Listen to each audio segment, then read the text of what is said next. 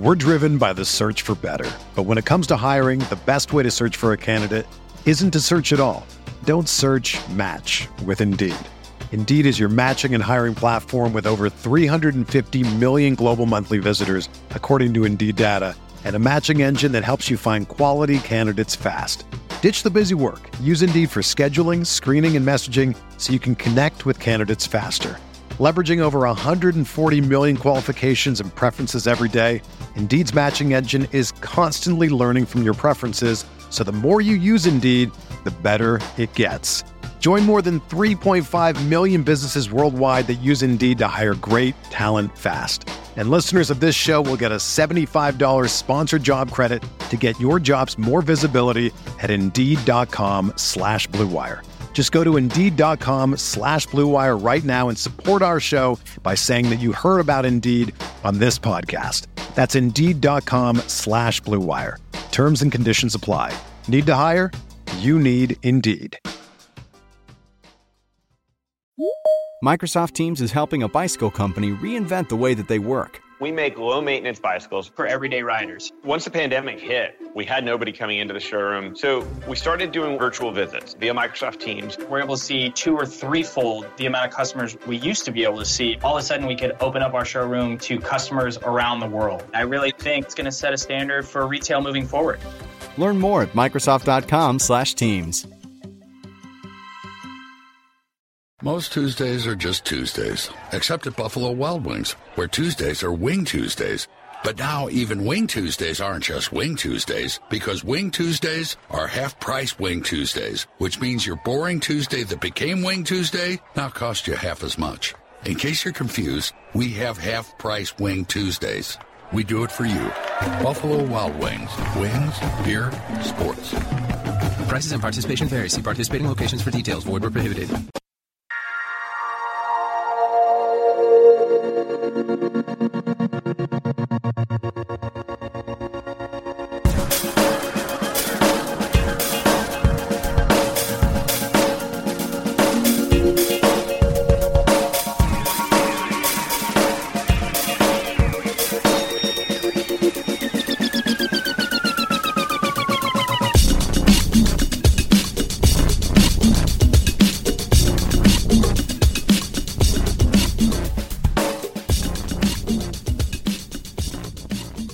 Welcome to RotoWire's Friday DFS podcast, brought to you by FanDuel. With Bruno on vacation, the RotoWire football duo will be making their long-awaited return to the mics. Oh, yeah, like Ace and Gary from that old SNL skit, man. You didn't even let me come into the intro here. You're already jumping ahead. Oh, God, I'm sorry. Our chemistry is all off right now, John. This is a problem from the get-go. I think the weather's doing it to me. It's like throwing me off. It's too nice in Wisconsin, is that what you're saying? That's exactly what I'm saying. It's a balmy 65 degrees, and we're in mid-November right now. And yet tomorrow we're expected to have snow. We're expected to have, I think the Abominable Snowman is actually going to make an appearance. Great. Just in time for me to drive to the airport. Yeah, well, you won't have to worry about it. You're going to be in sunny San Diego for the next 2.5 weeks or whatever. True. So, or Maryland, whatever. Same difference. Which one's better? Would you rather be in Wisconsin or Maryland at this time of the year? Well, I mean, if it stayed like this, I would like to stay in Wisconsin. But, I mean, I haven't been back to Maryland in like 6 months, so just looking forward to being back in the area, so getting pumped for that. What's the one thing you're most excited for? And now you're going to be back in Maryland with the fam. Yeah, I mean, mostly just seeing the boys, seeing my friends that I haven't seen, since before the summer. So that's the big thing, and seeing the family as well. And got some cats back home too. Say hi to my cats.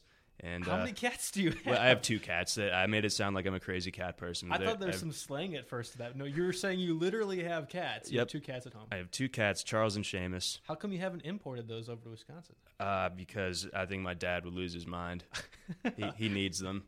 He hates them? He needs them. Oh, he needs the cats. Okay, He's a total empty nester without them. So wait, Seamus is one cat, right? Yes. That was definitely after the WWE wrestler, right? It was actually named after Archer's illegitimate son on the show Archer. I don't even have anything else to say to that. I'll just leave it there. We'll move past it. I know I have to drop the Twitter handle, so you can follow Joe Bartel, myself at JB Fantasy Sports. John, just go ahead and give the crew the handle right away. I'm at Johnny McKechnie. I need to rebrand myself, but for now it's Johnny McKechs, and it's JohnnyMcKechs. You can just make a Twitter handle off of your cat's names. The Charles and Seamus guy. There's worse handles out there for fantasy people, right? I hope so. I think so. Maybe. I'm assuming that there would be. I guess I really haven't looked around that hard, but I'm anticipating there's somebody worse than that one at least, and there would be a little fun to it. All right. True. I need to stop with this. We got to go past this intro. So let's go ahead and break down the Thursday night game. I'll be honest, I tuned in about halfway through, and I did want to see this. We were just getting everything else set up for the holidays, but Panthers taking on the Saints. Panthers end up winning 23-20, despite some, I would say lackadaisical effort by the Saints in the second half. Right. There were a lot of statistics to be had, but I wouldn't say they were good ones in that sense. I mean, ugly box scores all around. Yeah, the best one when we were going through it earlier was Drew Brees, 34 for 44, which is impressive in itself, 34 completions out of that. But he only had 285 yards, 2 touchdowns, 1 pick, and a fumble, so that kind of put a damper on some of the fantasy numbers for him. But that looked to be the best one of the day in my mind. I mean, we had Hightower, 12 carries, 69 yards. He had 8 catches for 57, but a lot of that was because we had our boy Mark Ingram go ahead and leave the game pretty early on with a concussion. Yeah, he got dinged pretty good, and he was visibly upset on the sidelines when they're kind of like, you know what, we're taking your helmet, buddy. We got to go back to the locker room, put you in the protocol.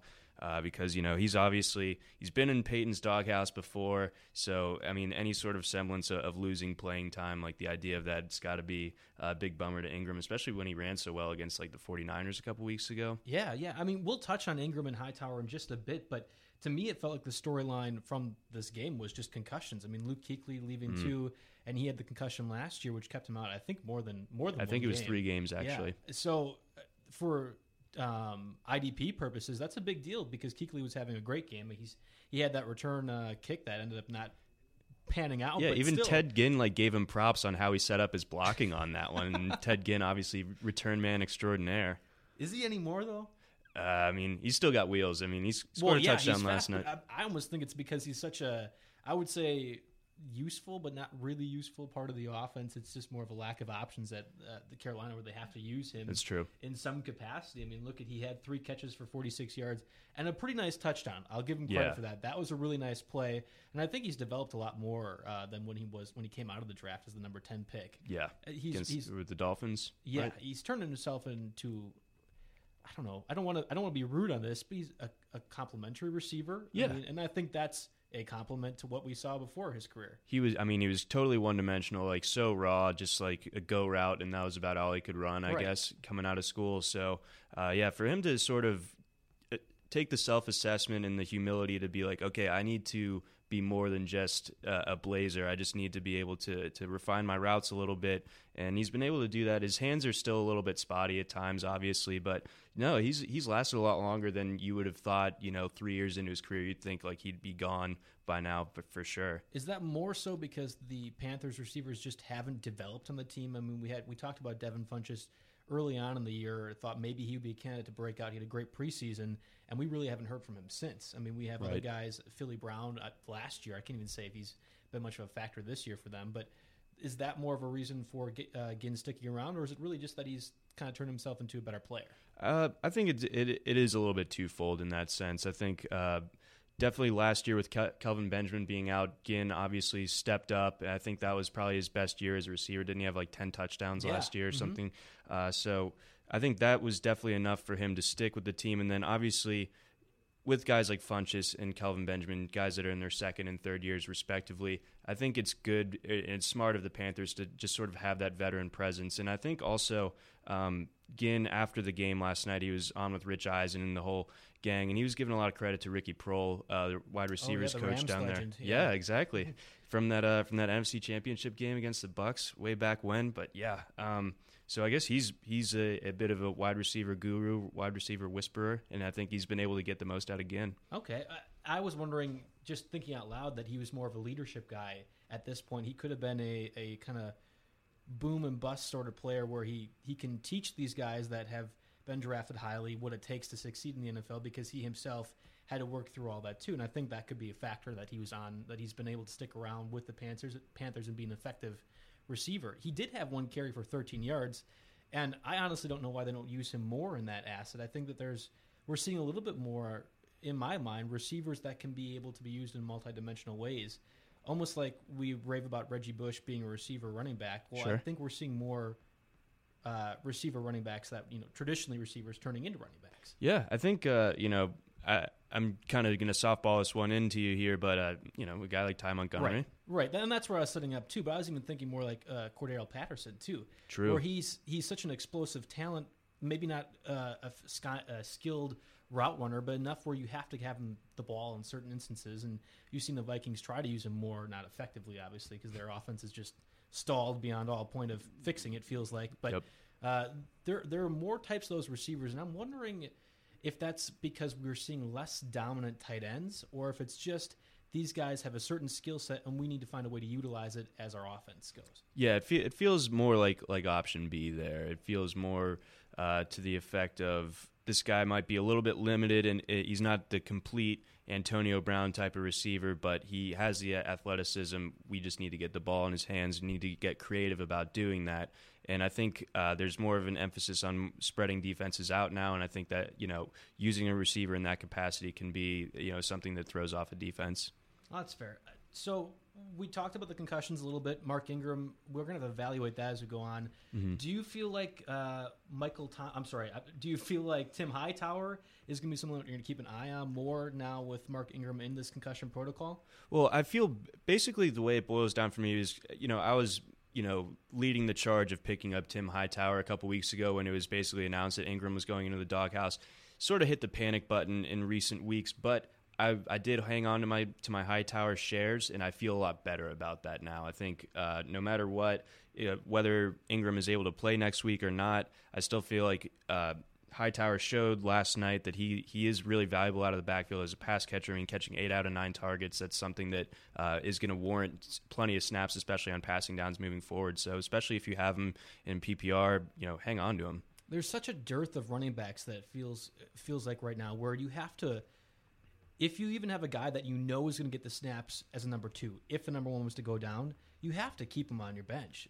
Unless you really are, well, you got a ton of other running backs, you can just say, all right, I drop him. I feel like that's where we're the point of the season where we have to keep those guys on the bench, not drop to Hightower initially, but just have them around in case the situation happens. Yeah, you seriously. I mean, at this point in the season, it's basically, how many of the lottery tickets do you have on your bench that are going to pay off? Like your Paul Perkinses, your Kenneth Dixons, and so on. If you held on to Chris Ivory or Bilal Powell, even, guys like that, just, you want that number 2 running back on your bench, just for the instance where RB1 either gets hurt or kind of just sort of loses his grip on the job. That's kind of the reason why I hung on to Jay Ajayi as long as I did. I didn't trust in Arian Foster. Sure. I didn't think Damian Williams would end up being able to take those snaps away. So once Ajayi got it right, if he got it right, would he be the starter and get the majority of the looks? I thought yes.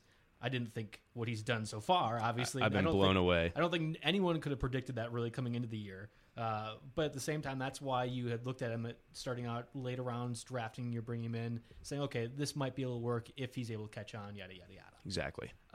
Okay, so let's break it down. Would you rather have Jonathan Stewart or Tim Hightower for the rest of the year? I'm just picking 2 running backs from this matchup.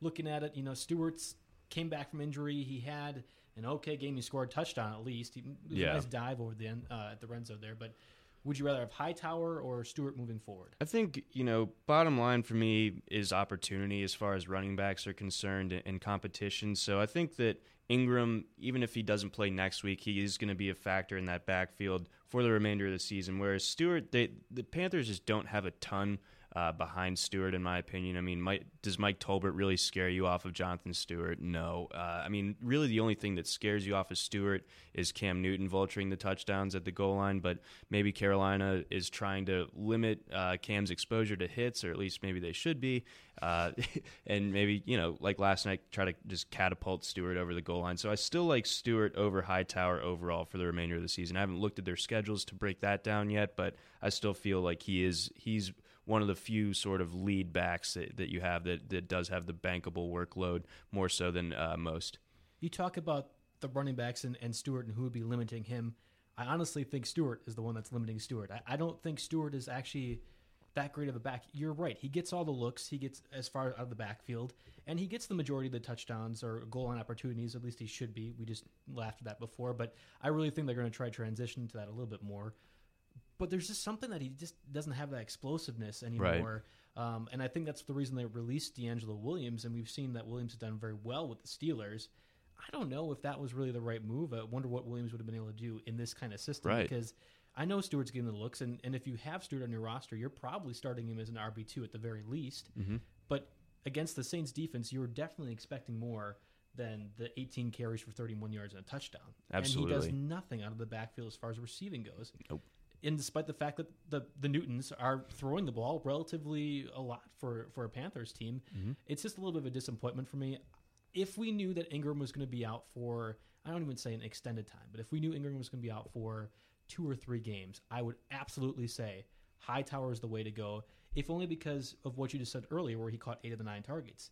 The Saints throw the ball a ton. They're going to be indoors for a few more of their matches, at least home games, obviously. I think that Hightower presents a certain floor PPR-wise, and even just in standard leagues, that Stewart might not be able to provide, because I just don't know if he has it anymore. That's an interesting point. In like a 2-game vacuum like that, if under the condition that Hightower is going to be the guy, then you might give the lean to Hightower. I think that's an interesting point. All right. Michael Thomas emergence or lack of emergence from Kelvin Benjamin, which is the bigger surprise for you? I think Michael Thomas, I know coming out, certain talent evaluators had Michael Thomas as wide receiver 1 in this past draft class. And I knew that he had the talent. He looked a little bit slow to me coming out of school, but I mean, he's really starting to come on nicely. He was always polished. He always had really great body control, really good hands. One of the passes he caught last night on an out from Drew Brees caused Chris Collinsworth to make sounds that were very uncomfortable to the listener because he was so excited about how good that throw and catch was. He does that once a game, at least, though. Right. So I think it is surprising to me that Thomas has been able to ingrain himself into that offense so well, so quickly, especially when you consider how the Saints always are. It's hard to count on any one Saints receiver in a given game, it seems like, but he's been really consistent lately. So, I mean, I like what I've seen so far. I don't have any Kelvin Benjamin shares, so I can't say I've been tracking his lack of production too closely. But, I mean, do you have anything to add on to that? Well, we had talked earlier in the year about how I really liked Kelvin Benjamin. I was not worried about Devin Funchess' solid preseason. I thought Benjamin would get the fair share of the looks. If I was to say which is the bigger surprise, Michael Thomas emergence or Kelvin Benjamin lack of emergence, I think I would lean more towards Benjamin. And let's be clear, Benjamin's having a solid year. I mean, to last week's game, he was having like 70 yards every game, it felt like. He just wasn't converting in the red zone. And that was surprising to me because I thought, like we were just scoffing at before, I thought the Panthers would opt to not use Cam Newton as much as a running back in the goal line situation. And when you have a guy as big as Kelvin Benjamin, whose specific skill set is to be able to box out somebody and go grab that ball in the red zone. Like he did in the national title game. I thought that's what they would use him more for. I didn't think it would be between the 20s, he's who Cam Newton's going to be targeting the whole time. I didn't know if I thought that'd be more of Greg Olsen, but I at least thought Benjamin would be getting a floor for the touchdowns. Sure. And he just hasn't been. No touchdowns in the last 6 weeks. That's a big disappointment to me. I know the yardage is there, but I'm more surprised that Kelvin Benjamin just has not gotten any red zone looks and converted on any of them, really. That's a bigger deal in my mind. Yeah, definitely. If you considering where you were having to go get Benjamin in your drafts, that lack of touchdown production is certainly something that's probably dragging your team down at this point in the season. Speaking of where you had to go get a player in the draft, who's a bigger disappointment at the QB spot? Is Newton that number one guy for you? I mean, he's had not a miserable year, but certainly not up to his MVP expectations last year. And this game, 192 yards, 1 touchdown, just 5 carries for 7 yards. It was nothing really good to look at either. And what is that completion percentage too? God. I mean, like he's almost under 50%. Yeah, well under. Yeah. So, he's been a disappointment, especially like you said, where you had to go get him. I assume he was going as QB1 this year. Or I guess maybe Luck, Rodgers, Newton were sort of that top elite trio. But you're taking him in the 3rd, 4th, maybe 5th round. I mean, I think if you're in more of these expert leagues where you're going against people that don't value the QB as much. You see him fall a little bit later. But for most standard leagues, for most standard people, this is Cam Newton, 3rd, 4th round at the very latest. Right. So at that price point, absolutely, it's a disappointment. I think that the Panthers kind of as a whole this year have been a disappointment. I don't think I'm out of line saying that, especially 11 weeks into the season. It looks like this is a team with the classic Super Bowl hangover. Well, and we knew they weren't going to be a 15-1 team from last year. So to me, that's not a surprise. Did I think that they would be out of contention in the NFC South? No. No, I didn't think so. I think that we're starting to finally realize what Josh Norman meant to that defense and how they were able to get kind of cover the rest of the poor secondary with him being able to play well and the pass rush being effective. But at the same time, Cam Newton was an absolute monster last year for the entirety of the season. And we just aren't seeing that this year. We talked about the completion percentage, but his touchdown numbers are down, which were statistically pretty high. So we were expecting a regression in that sorts. But sure. To me, I think he has to be, especially because of where you drafted him.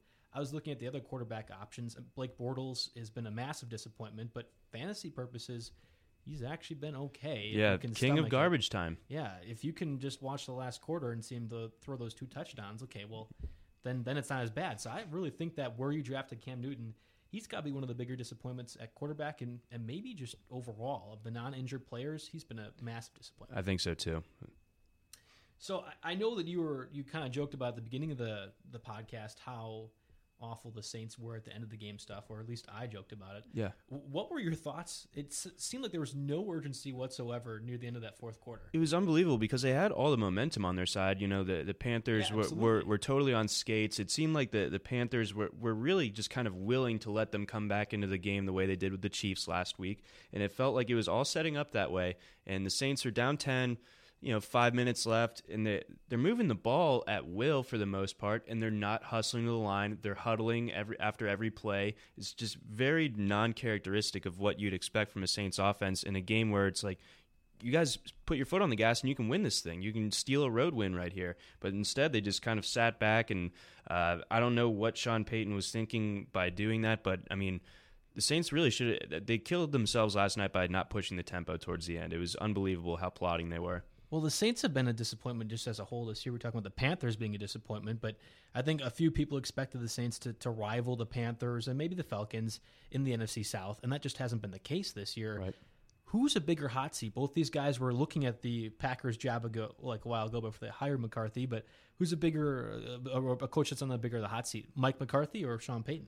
I think I disagree with you about the expectations on the Saints a little bit. I don't think that, or at least in my mind, I expected more than 8 wins from them coming into this year. Whereas McCarthy, it's all there, and I don't know what he's done with it. I'm sort of an agnostic guy towards the Packers. I'm a Ravens fan, I'm a Maryland native.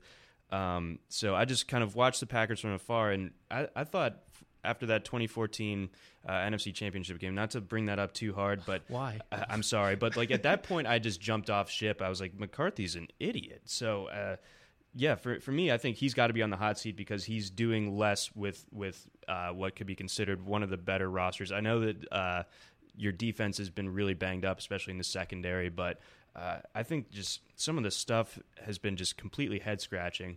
I'll be completely honest. I brought up this question just so I could rail on McCarthy a little bit. Good. There's a lot of people in the office that I feel like are Packer fans here at RotoWire who are looking to blame somebody else on the Packers. And I'm one of those people too. I'm looking to blame somebody else.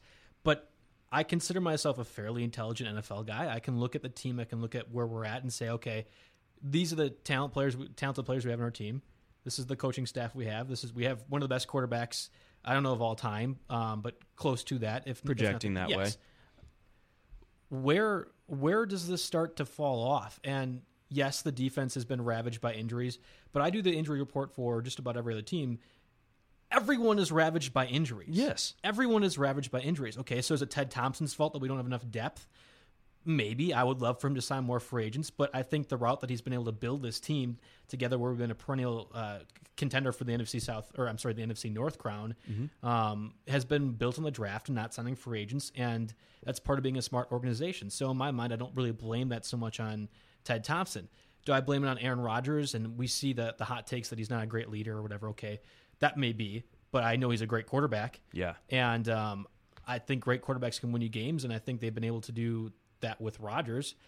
So at the end of the day, I start to fall on, I think this is McCarthy's fault, that this is a problem, and I just don't buy that bad organizations can't fire their coaches. I don't know. You can actually speak to this a little bit more because the Ravens have struggled a bit the last 2 years, but I actually think that John Harbaugh is a good coach. What's your take on what a bad organization and a good organization can do with their head coach? At a certain point, I think people stop listening. I think that's sort of what happened. Belichick is the exception to the rule. He's not the rule, or the way that the Steelers have had 3 coaches since like my granddad was born or something. Right. That's not normal. And I think, Harbaugh, this is his 9th season. I mean, how often or how crystal clear does that message come through when you've heard it for the millionth time? I think people get tired of hearing the same crap over and over again, especially if it stops working, like in the case of McCarthy right now. That's exactly it. When it stops working, then it's tough to be able to get the ears to be hearing what you need them to hear. Mm-hmm. I think McCarthy probably is a good coach. I don't think he's a good coach for the Packers. People say, can it get worse?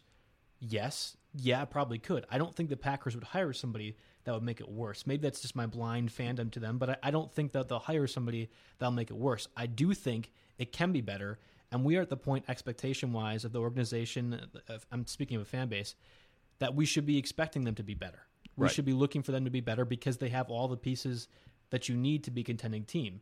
And right now we have an under 50% chance of making the playoffs. That's not supposed to happen. No. At all. Not with Aaron Rodgers as your quarterback. End of Can't discussion. happen. Yeah. End of discussion in my mind. All right, so everyone's favorite part of the Friday Fantasy DFS podcast, the kicker plays. Who are we looking at here for this week, John? Okay, so in the tier 1, the guys that are actually expensive, tier 1 I consider 5,000 and above. There's just 3 of them. Dan Bailey, 5,100, kicking at AT&T at Jerry World, going against the Ravens, who have Justin Tucker. He's priced at 5,000, so about the same there. And then we got Adam Vinatieri checking in at 5,000 this week. So among that tier, I mean, you can't go wrong. It's really just a matter of do you construct your lineup in a way where you have that extra $500 to, instead of go for a minimum price kicker, pay up for sort of the luxury kicker where you can get several long field goal attempts or just bankable a lot of points. They're going to make it every time. And then tier 2, we got Gostkowski checking in at 4,900. Cairo Santos, personal favorite of mine for the Chiefs, just because it seems like that offense loves to sputter out and give Santos a chance. Dustin Hopkins, Steven Hauschka, both 4,800. Jason Myers, Mason Crosby checking in at 4,700. Boswell of the Steelers and Matt Prater of the Lions, those are both 4,600. I always say to stay away from Boswell, even if it's a high-scoring Pittsburgh offense, because Tomlin always goes for 2. Right. So that cuts down on the floor there. You're at least losing 1 or 2 points of that. Of those names that you mentioned, I really am a Hauschka fan in this situation. I think that despite the Eagles being a good defense, I really think that Russell Wilson and the Seahawks are on another level right now offensively. Yes, and they're at home. Right. I think that they'll be able to move the ball. Whether they can get and score touchdowns, I don't know. I really do think the Eagles' defense is good. So that means Hauschka's going to have an opportunity to kick field goals, and I think he's going to kick a lot of them. I think this is going to be a high-scoring-ish game, maybe like a 27-21 type of deal, and I could see Hauschka being a big deal as far as kicking field goals for the Seahawks. Yeah, no, that would definitely be hitting value if the Seahawks put up 27. That Hauschka would be definitely factoring into that a good bit. And then amongst the minimum price guys, the RotoWire Optimizer really likes Mike Nugent a lot, projecting him at 14 points, which I think is like the second highest projection that we're giving a kicker this week. So, I mean, if that comes to fruition, then that pays off huge for you if you use him in your lineup. Home against the Bills, I could see some drives fizzling out. So I think that there is some good rationale behind that. So Nugent is definitely an option if you're kind of punting at the kicker position. I think that's probably a good way to go, too, as well. I mean, 14 points seems to be on the cherry side of optimism. Right. But at the same time, we've seen kickers score a lot of points this year, and at least in my leagues, I don't know about anybody else's, but at least in my leagues, I feel like kickers have decided a lot of matches for me, and kind of like big moneyer ones, too. So it's not something to scoff at. I've almost been playing kicker roulette lately. I mean, we talk about defensive roulette, but kicker roulette's kind of been the way I've been going, and when Josh Lambo isn't playing like he isn't this week for the Chargers in the bye week, that's kind of the way I've been going. Just switch up whatever one I think works best. Yeah, I think that's the way to go. I like to stream my kickers as well. Probably unless I have a Justin Tucker or a Dan Bailey. Yeah, or even Gostkowski or whatever too. Sure, but I have a no Patriots rule for my fantasy teams. Okay, that's a good rule to live by. I'm afraid that Mike Dory is going to end up hearing us and just come storming into the office and yelling at our podcast. All right, well, let's have a word from our sponsors, FanDuel. Fantasy football fans have all the victory every Sunday. Fantasy football fans everywhere. New contests starting every week. No busted seasons. Just pick a contest, choose your team, and watch your score real time. New this year, upgraded experience. Get even more contest variety. Try beginner contests for new players only. Settle score with a friend in a head-to-head contest. Try a 50-50 contest where the top half win cash. Play in larger tournaments for even more excitement. Play for $1. Choices for every budget. How about that? I mean, I love FanDuel as far as... We talk about this every week, I feel like, but just it feels clean. It does. I do love the look of the site, the way they've sort of redone it, and I like just like the contest variety that you mentioned. I think it's a different way of approaching your lineup, given what kind of tournament that you go into, or if you're playing in a 50-50. I think that's really interesting to just have that different approach where you would consider a guy. For me, it's a guy like Akeem Hunt this week. It's just like a totally off the wall thing. I would totally think about using him in a GPP when it's a huge player pool or a huge entry pool contest, because I think Alfred Blue might be out, and we've seen that Lamar Miller is a little bit dinged. So, I mean, Hunt, I remember watching him in college. He was a track star at Purdue in addition to being a kick returner. So that guy can burn, and they've already said that he's going to be in the game plan this week. So he's a guy that I would consider for minimum price. It's interesting how you can approach different lineups different ways, and I think it just makes you look and evaluate at different players so differently. Now you're just trying to flex your college football muscles a little bit. Yeah, that was pretty blatant, I guess. Come on now. Just stop rubbing that in my face. We already got that down. You know way more college football than me.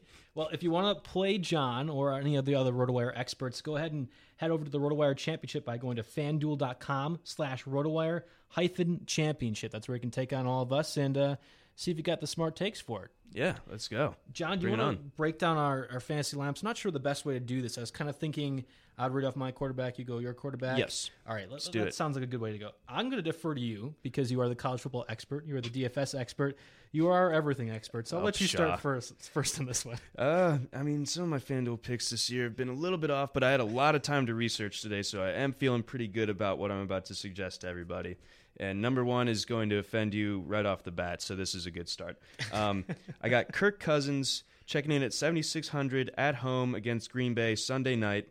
Kirk Cousins quietly, just under the radar, fourth in the league in passing yards at 2,716 thus far. He's going against the 18th ranked pass defense in terms of DVOA. And then I'll get into this a little bit more in a minute when we get into our receivers.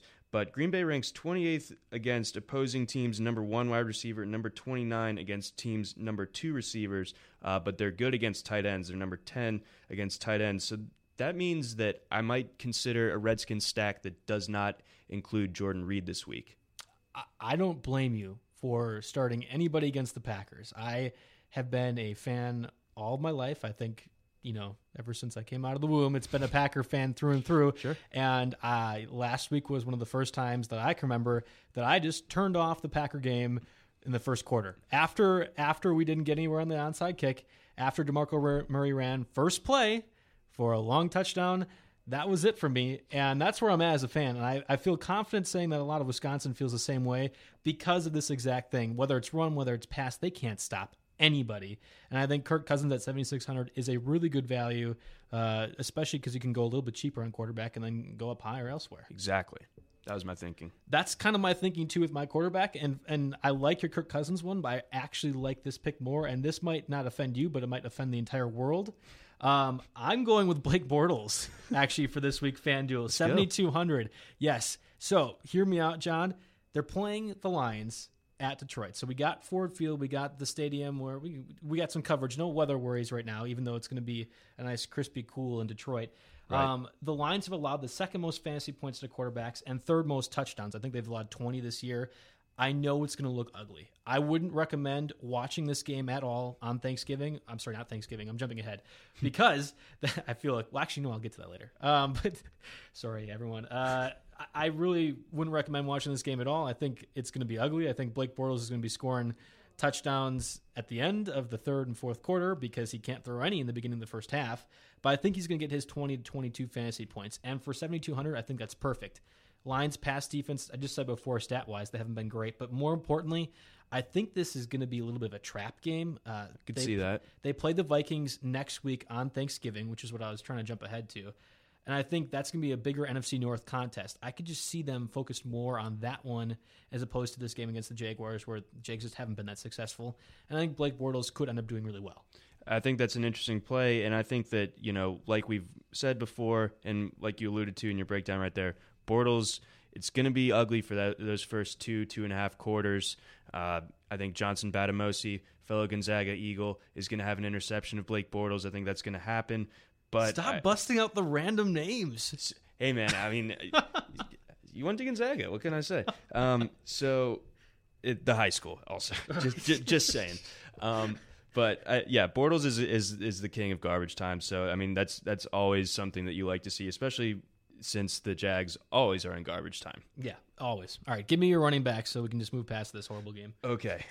We got Le'Veon Bell here. I know it's chalky. It is probably the chalkiest play of the week, going against the Browns, and FanDuel's going to make you pay out the nose for him at 9,100, but not as much as you would have had to pay last week for like David Johnson against the Niners. I think he was priced at 9,400, so a little bit better there. But I just think that if he gets 20 touches, which he has been lately routinely, that could equate to 200 total yards from scrimmage right there off the bat. You factor in some catches there, so that stacks things up in FanDuel's half-point PPR scoring. I think he could get a touchdown, and I think D'Angelo Williams just got ruled out, and there's going to be plenty of garbage time, so the Steelers could take the air out of the ball a little bit and just pound Le'Veon just all the way through, and the Browns aren't going to be able to do anything to stop it. That was one of the first names that I saw when we were doing this, when we were putting our FanDuel lineups together. I thought Le'Veon's going to have a terrific game. I think that 200 scrimmage yards is a little optimistic, but I don't think that he'll be a bad play by any means. I honestly think he'll probably get 2 touchdowns, and I feel like I would go over on that if we were having to do over under 2 touchdowns. I really think the Steelers have been looking to him offensively, and it's not to say that Ben Roethlisberger is still hurt or lingering at all, but I just think that they're trying to get Le'Veon more involved in the offense. When we were talking about our season-long plays at the beginning of the year, Le'Veon was a guy I would target, and it was partially because I knew he'd be having 2 matchups against the Browns, every season, and this is one of those times where you just use him, and I don't think you look twice. I think this is one of those plays that you definitely use, and if we weren't trying to have different lineups, I would have had him in there too. Exactly. Yeah, I mean, he's a lock for me this week. And then I think my running back 2 is CJ Prosise. He checks in at 4,900 against Philly. I think that the Seahawks made it pretty clear this week that they're pretty stoked about CJ Prosise because they just went ahead and just cut Christine Michael. Just see you later, dude. Thanks again, but later. So I don't know how much Rawls is going to play this week, but I do know that Prosise, I would imagine, is going to be the lead snap getter of the running backs for the Seahawks this week. And he was a former receiver at Notre Dame before switching to running back last year, so he's still kind of learning the nuances of being a running back, but he showed to be pretty effective at that. And he's caught 15 of his 16 targets this season in each of his last 12. If you remember watching that game last weekend, Wilson's throw to him down the sideline between 2 defenders. Great, yeah. And I mean, he adjusted the ball just like you would see a receiver, so that was just a thing of beauty. So I think that's a really nice play. Plus, he's only 4,900, like I said. And Philadelphia ranks 24th in the NFL as far as stopping opposing running backs out of the backfield in terms of pass catching context. You really did your work today for this. I did. You brought all the statistics for that. Let's go. I don't even have all these fancy things that you're doing. I'm just looking at who's going to be the best player. And in my mind, if we're not going Le'Veon Bell as top of the chart running back, then it's got to be DeMarco Murray. I talked about how I was frustrated with the Packers game. I didn't watch any of it after he had that long run, but that guy has been a renovation for some reason, but a rejuvenation of sorts. Yes. And he's been amazing so far. They're going against the Colts. I think this game ends up being a pretty high-scoring affair. And I know that Mariota and his band of receiving brothers, who no one can name but will always get 3 touchdowns a game, whatever, right. They're going to get their fair share of points. I get that. but I think Murray's still going to do damage. Colts just have a bad defense it's just in general. through and through. It's just horrible. They can't stop the pass or run, and I think this is going to be a situation where Murray can really take advantage. I don't think you can go wrong spending money for any of the top 3 running backs. So Ezekiel Elliott, too, I know he's going against the Ravens. They actually have a very good run defense, but I just think that the offense is running through Zeke so much that he's a player I would look to target as well. And especially if Timmy Jernigan is out for the Ravens, he's one of their better run stuffers. He missed practice with a shoulder yesterday, so if he's out, that leaves I think that makes the Ravens' defensive front a lot more vulnerable, and I think Zeke would have a nice game that way. I don't think you can go wrong with any one of them. So that's my estimation. I think if you're paying down for a quarterback like both John and I are, this is a situation where you can go ahead and take advantage of any one of those running backs. The other running back that I was looking at, James Starks, 5,500 going against the Redskins. You talked about Kirk Cousins, Packers defense, awful. You know what? Redskins defense has not been that great this year against the run either. True. They had a great game against the Vikings last week. But I think anybody could have a great game against the Vikings at this point. Yeah, the Vikings are just giving it away right now. I don't understand what's happening. And it's not like Matt Asiata or Jerick McKinnon are all-star players anyway, so I wouldn't take that and say, okay, they're going to shut down people. James Starks is actually a pretty good receiver out of the backfield. True. But even so, the Redskins have allowed the 4th most rushing yards this season. I think Starks is going to be back and healthy. They're going to use him a little bit more, and I could even see him factoring in the passing game when they inevitably go down is really what I'm kind of thinking. I don't think they're going to put Christine Michael in there. I think you could see Ty Montgomery out of the backfield, but I don't know if they're going to be using him that much. I think Starks. Didn't he only see 10 or 15 snaps last week? Yeah, I think it goes up because I think it's going to be a little bit of a high scoring affair. But I still don't know if anyone else is going to really rival Starks as far as carries go. Yeah. And when he's still getting looks out of the backfield receiving wise, he caught his touchdown last week. About the only good thing that the running backs have done for the Packers this season. Right. I think he's a guy that you can look at for 5,500 and reasonably say that he's going to get you 15, 17 points, whether it ends up being through rushing yards or through a plethora of receiving catches as they're down. That's great value if he is able to sort of triple up on his price point. So that'd be great. That'd be a great game, and I could totally see a scenario where that happens, especially if, like you said, game flow dictates that the Redskins are up, Packers trying to just play hurry up and just get the ball, moving it downfield. I think Starks is a great way of doing that. So I think I could definitely see a case where he gets those 15 to 17.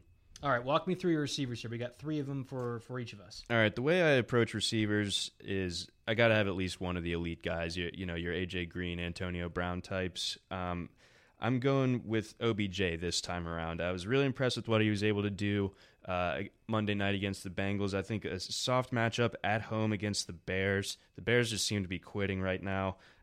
So I think that OBJ, he's $9,000, so that's 2 $9,000 players in my lineup, but I swear the math does work out in the end. He's just going to rip it up. There's really not a whole lot of science behind this pick. It's just, chalk, and I think it's more to say that I'm avoiding Antonio Brown for those game flow reasons that I mentioned, why I think Le'Veon is such a good play, because they're gonna take the air out of the ball a little bit in the second half. I think that's going to cut down on Brown's upside there. My wide receiver 2, Devontae Adams, checking in at 7,600. So he's your guy. And the Redskins rank dead last in DVOA against wide receiver 2, a.k.a. Whenever Josh Norman isn't covering somebody, that person just absolutely eviscerates the Redskins. So, on the snaps that Norman isn't covering him, I think that Adams has a huge day.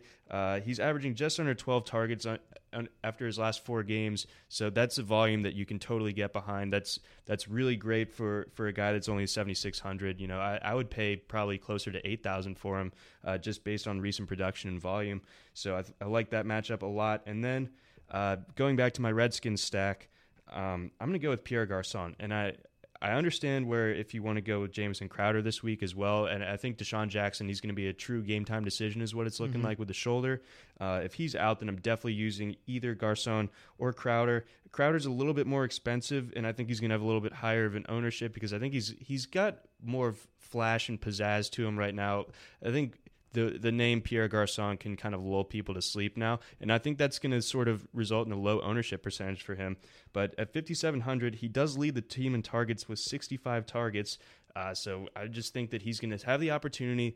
I think it's a good matchup against a pretty bad / banged up Packers secondary. So 5,700, I think that's it's a punt play price for wide receiver 2 production. I'll say this. If Deshaun Jackson is able to play, he's a guy that I would look to sneak in my lineup as a wide receiver 3, if only because that's the kind of guys the Packers historically have not been able to cover for years.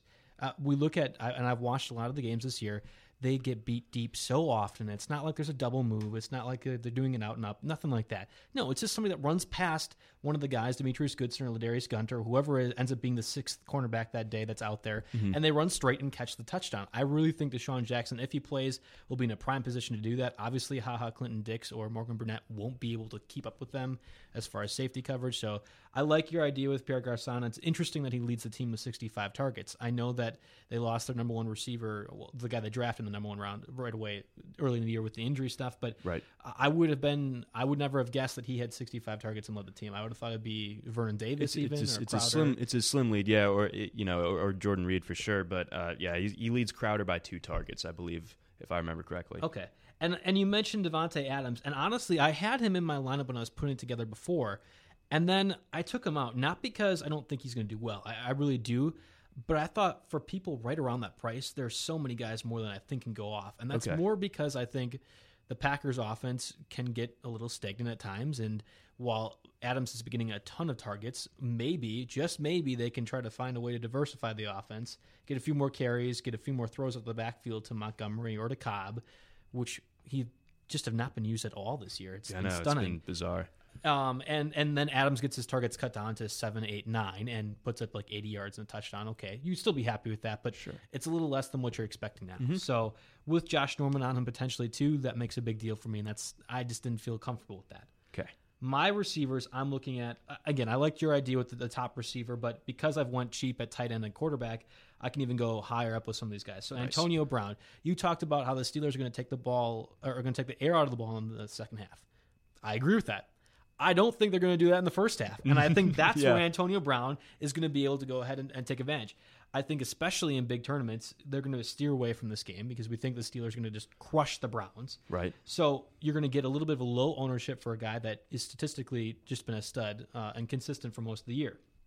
And then I love the, Brown against Browns kind of thing. I'm a little bit of a name guy, but besides that, this is my worst case scenario I'm projecting. Steelers jump ahead by the end of the first half, like a 28-7 lead, and Brown gets his usual 5 catches, 60 to 70 yards. That's not great, but you'd still be able to feel good about that. That's the worst case scenario, right? Right. Would for you the first half? Yeah, for the first half. Okay. You think that's a fair worst case scenario? Yeah, honestly, against the Browns, absolutely. Right. Okay, so here's the best case scenario, and I think it honestly could potentially happen, where the Browns are close throughout the whole game and then end up losing by 10 points at the end of the fourth quarter, which means that they're then using Antonio Brown throughout most of the game. Maybe he doesn't get touchdowns, but I bet you can get targets, and he'll be able to turn those targets into yards and yards into more yards. That's true. So for me, the worst case scenario where he gets 5 to 6 catches still outweighs what I could be getting, for somebody if I paid a little bit lower price. Well, I really hope that he doesn't go worst case scenario here because you are paying $8,900, so you can't have that where you're paying for best case scenario. Right, you're right, and I think that best case scenario is more likely than the worst case. I think it really is. I think it could be. The Browns are so bad. They've played not the Steelers, but they played other teams very competitively for the beginning of the season at least, or like around there. And I think a division game, this could be one of those situations where they play them competitively. They're coming off a long week. They last played last Thursday, whereas the Steelers just had a really ground out game that drug on into Sunday evening. So there could be a little bit of fatigue for the Steelers more so than the Browns, perchance as well. I don't even know about that. I think the Steelers' talent is just better than the Browns. And I get you're trying to make a compelling case for Antonio Brown, but at the same time, I really believe that this could be a closer game than many expect. And if nothing else, he's going to have low ownership rates in bigger tournaments, and I think you can take advantage of that. That's how you have to win those tournaments anyhow. That's true. All right, so my second receiver, and this is the guy I took or put in for Devontae Adams, Mike Evans at $8,000. So if I'm going cheaper at tight end and quarterback, that allows me to get 2 receivers. And Evans at this point is match-proof. That's kind of how I think. He's just 2 games without 10 targets. Just 2 games the entire year. He was scaring everybody last week when he just didn't have a target for a while, but in general, he was able to turn around. Yeah. Right. So I'm saying just ignore that last week because again, two games where he hasn't had less than 10 targets. That's crazy to me. He's seen at least one red zone target in 4 of the last 5 games. Nice. And should the Bucs go down, which I think is possible against the Chiefs, they can run a slower game. I think Evans is the guy going to be forcing the ball to, and for the most part, he's been getting those catches. It's as simple as that to me, and I think that he'll at least get a touchdown. Yes. Touchdown or right around there. I think you're definitely looking at that, and I feel confident in saying that. I agree. Yeah, Evans is a guy that in other lineups I will definitely have him in there. The last guy, and this goes along with my Blake Bortles stack, but Allen Robinson needs to be in every single lineup this week. Oh, okay. At $7,300, $300 less than Devontae Adams, who I like, but not nearly as much as Robinson in this scenario, against the Lions defense, with Blake Junk-Time Bortles throwing the ball to him, he's going to be great. Robinson has seen at least 10 targets the last 3 games. You're paying for the price that he was, 3 weeks ago when he was doing just dreadful. Right. But he should be going way higher than this. I think he should be around the Mike Evans price, especially against the Lions. Yeah, that's a good point. So in my mind, this is an easy start and play, especially if you have Blake Bortles in your lineup like I do. I would go Allen Robinson every single time. That was the first guy I slotted in there, and I was able to build my roster around accordingly. Like it. All right, give me your tight end. We got a couple more to go here. Okay, I'm going to go with Delaney Walker of the Titans. He was just an absolute monster last week. He checks in at a pretty reasonable price. I believe he's in like the 6,400 range. Yeah, 6,400. So he's going against Indianapolis. Like you said with Murray, it's just a good idea to go heavy against Indianapolis. I definitely have Mariota as a consideration for other lineups. Walker's a guy that's facing an Indianapolis defense that it ranks 31st in the league against tight ends. I mean, what more do you want? I think he's just an absolute no-brainer. You don't have to pay a ton to go get him. And then if you want to go for a more interesting GPP route, I think you got to think about the Steelers' tight ends a little bit because the Browns are the only team that rate worse against opposing tight ends. Okay. Although I'm a little bit I initially was like Jesse James, yeah, he's a guy, but apparently Ladarius Green is gonna play a bit more this week. So I'm worried about the things kind of evening out between the two of them to where it's hard to really pick one that's gonna do quantifiably better. You talked about Le'Veon Bell being the chalkiest play. I think Delaney Walker is the chalkiest play. He's clearly the number one option as far as passing game goes for the Titans. He's been consistent all year. He's been a great tight end, and Mariota's security blanket and just deep threat at times, too. Yeah. He's been able to do everything. So that one seems to be a no-brainer for me. But if you're looking to go cheaper and you want to go higher in receivers like I did, I thought Jack Doyle at $5,000 was actually a terrific price. Even with Dwayne Allen back from his injury, Doyle has still been a threat for the Colts. You look back to when Doyle last played the Titans in Week 7, he had 9 catches for 78 yards and a touchdown. I understand Allen was out then, but I still think you're going to see more targets for him in this game. And in that last game against Week 7, right, 5 targets in the red zone. That's as many as he's had all year. So he's probably not going to get 5 targets in the end zone against the Titans this go-around, but you can bet that he's going to get a lot of receptions or at least looks his way as the season or as the game goes on. And to me, it just seems like a no-brainer kind of value kind of deal, especially when you look at what he did against the Titans last week. Definitely. Or, I'm sorry, not last week, but Week 7. Last time. I've ran through my kicker already. I'm already using Steven Hauschka. Are you changing it up on the kicker? I'm going to stick with Justin Tucker. I think the Ravens will do well to just have plenty of drives totally fizzle out. They aren't explosive enough to really put up touchdowns against the Cowboys. And Tucker, as long as you get the ball to like the 40-yard line, he can probably bury a field goal. You just have to go fanboy with one of these picks. A little bit. And then I am, for defensive purposes, I'm going to stick in that game and sort of marry that. I know that Tucker's points would count against the Cowboys, but I mean the Cowboys, I think their defense, I think this matchup works out really well for them. I don't think the Ravens score a ton, at least touchdown wise. I think the Ravens might have 12 points all on field goals type of deal. I could see that. Yeah, no, that's fair. I think for my defense, and this one seems to be kind of what the consensus seems to be. If you're not going Steelers defense, you're going to be going the Dolphins defense. Going against Jared Goff his first start. I think Goff actually probably does okay. If nothing else, I don't like Goff. We have talked about this at the beginning of the year. I don't like Goff. I don't think he's going to be an NFL caliber quarterback. I think for this first game, they've been planning the whole season for a solid game plan for Jared Goff. The whole season they've been planning something like this. They had better get him to look serviceable for at least one game. But still, I think he's going to end up throwing at least 1 or 2 interceptions. And the Dolphins have a decent pass rush. They got to Phillip Rivers 5 times, I think, last week. And they had, obviously, that pick 6 that ended the game for the Chargers. I don't think that's going to happen again. But you have a decent chance, the floor at least, in the sacks. So I don't think Goff is going to be able to get through that. Right. And he's probably going to be prone for turnovers, whether it be interception or fumble. So to me, that seems like an easy start, and it was able to work in my lineup pretty easily. Yeah, I think the way that game is going to look a lot like Week 1, that Monday night game of the Rams against the 49ers. And I think, plug in Dolphins' superior defense, but similar dreadful offensive showing from the Rams where they see that there's an 8-man box, but they're like, well, we already called a run play, so here it is. You don't think Goff is going to get audible opportunities this first game? I just don't think that they're going to I think there might be if you put the over under at possessions where they go across the 50-yard line, I'd put it at 3.5. Oh, God. I mean, that's an NFL team, though. They can't go across that. Are the Rams really an NFL offense, though? The team itsel's sure, but goodness, that offense is dreadful. Todd Gurley was supposed to be the number one overall. I remember. It's been just a dreadful year for them all. I'm very sad about it. It's bad.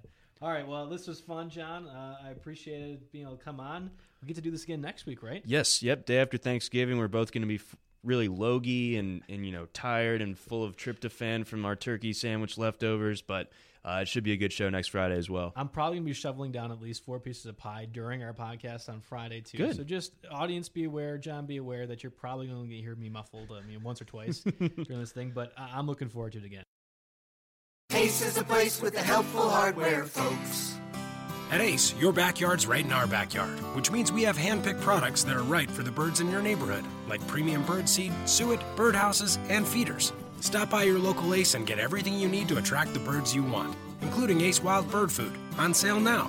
Now through Tuesday only, when you buy 2 20-pound bags of wild bird food, get a 3rd bag free. Only at Ace, the helpful place. Offer valid through February 28th at participating stores. Everyone is talking about magnesium. It's all you hear about. But why? What do we know about magnesium? Well, magnesium is the #1 mineral that 75% of Americans are deficient in. If you are a woman over 35, magnesium will help you rediscover balance, energy, and vitality. Magnesium supports more than 300 enzymatic reactions in your body, including those involved in hormonal balance. From functional medicine doctors to mental well-being and female hormone experts, we all know that magnesium is the one mineral to improve all aspects of well-being and health. But which one? Magnesium Breakthrough from Bioptimizers, the trusted choice recommended by leading experts with 7 best-absorbed forms of magnesium to ensure your body receives the support it needs for overall well-being. Go to bioptimizers.com/balance today and use code BALANCE10 for 10% off. Support your journey to wellness at bioptimizers.com/balance. Magnesium Breakthrough from Bioptimizers, your foundation to optimal health and vitality.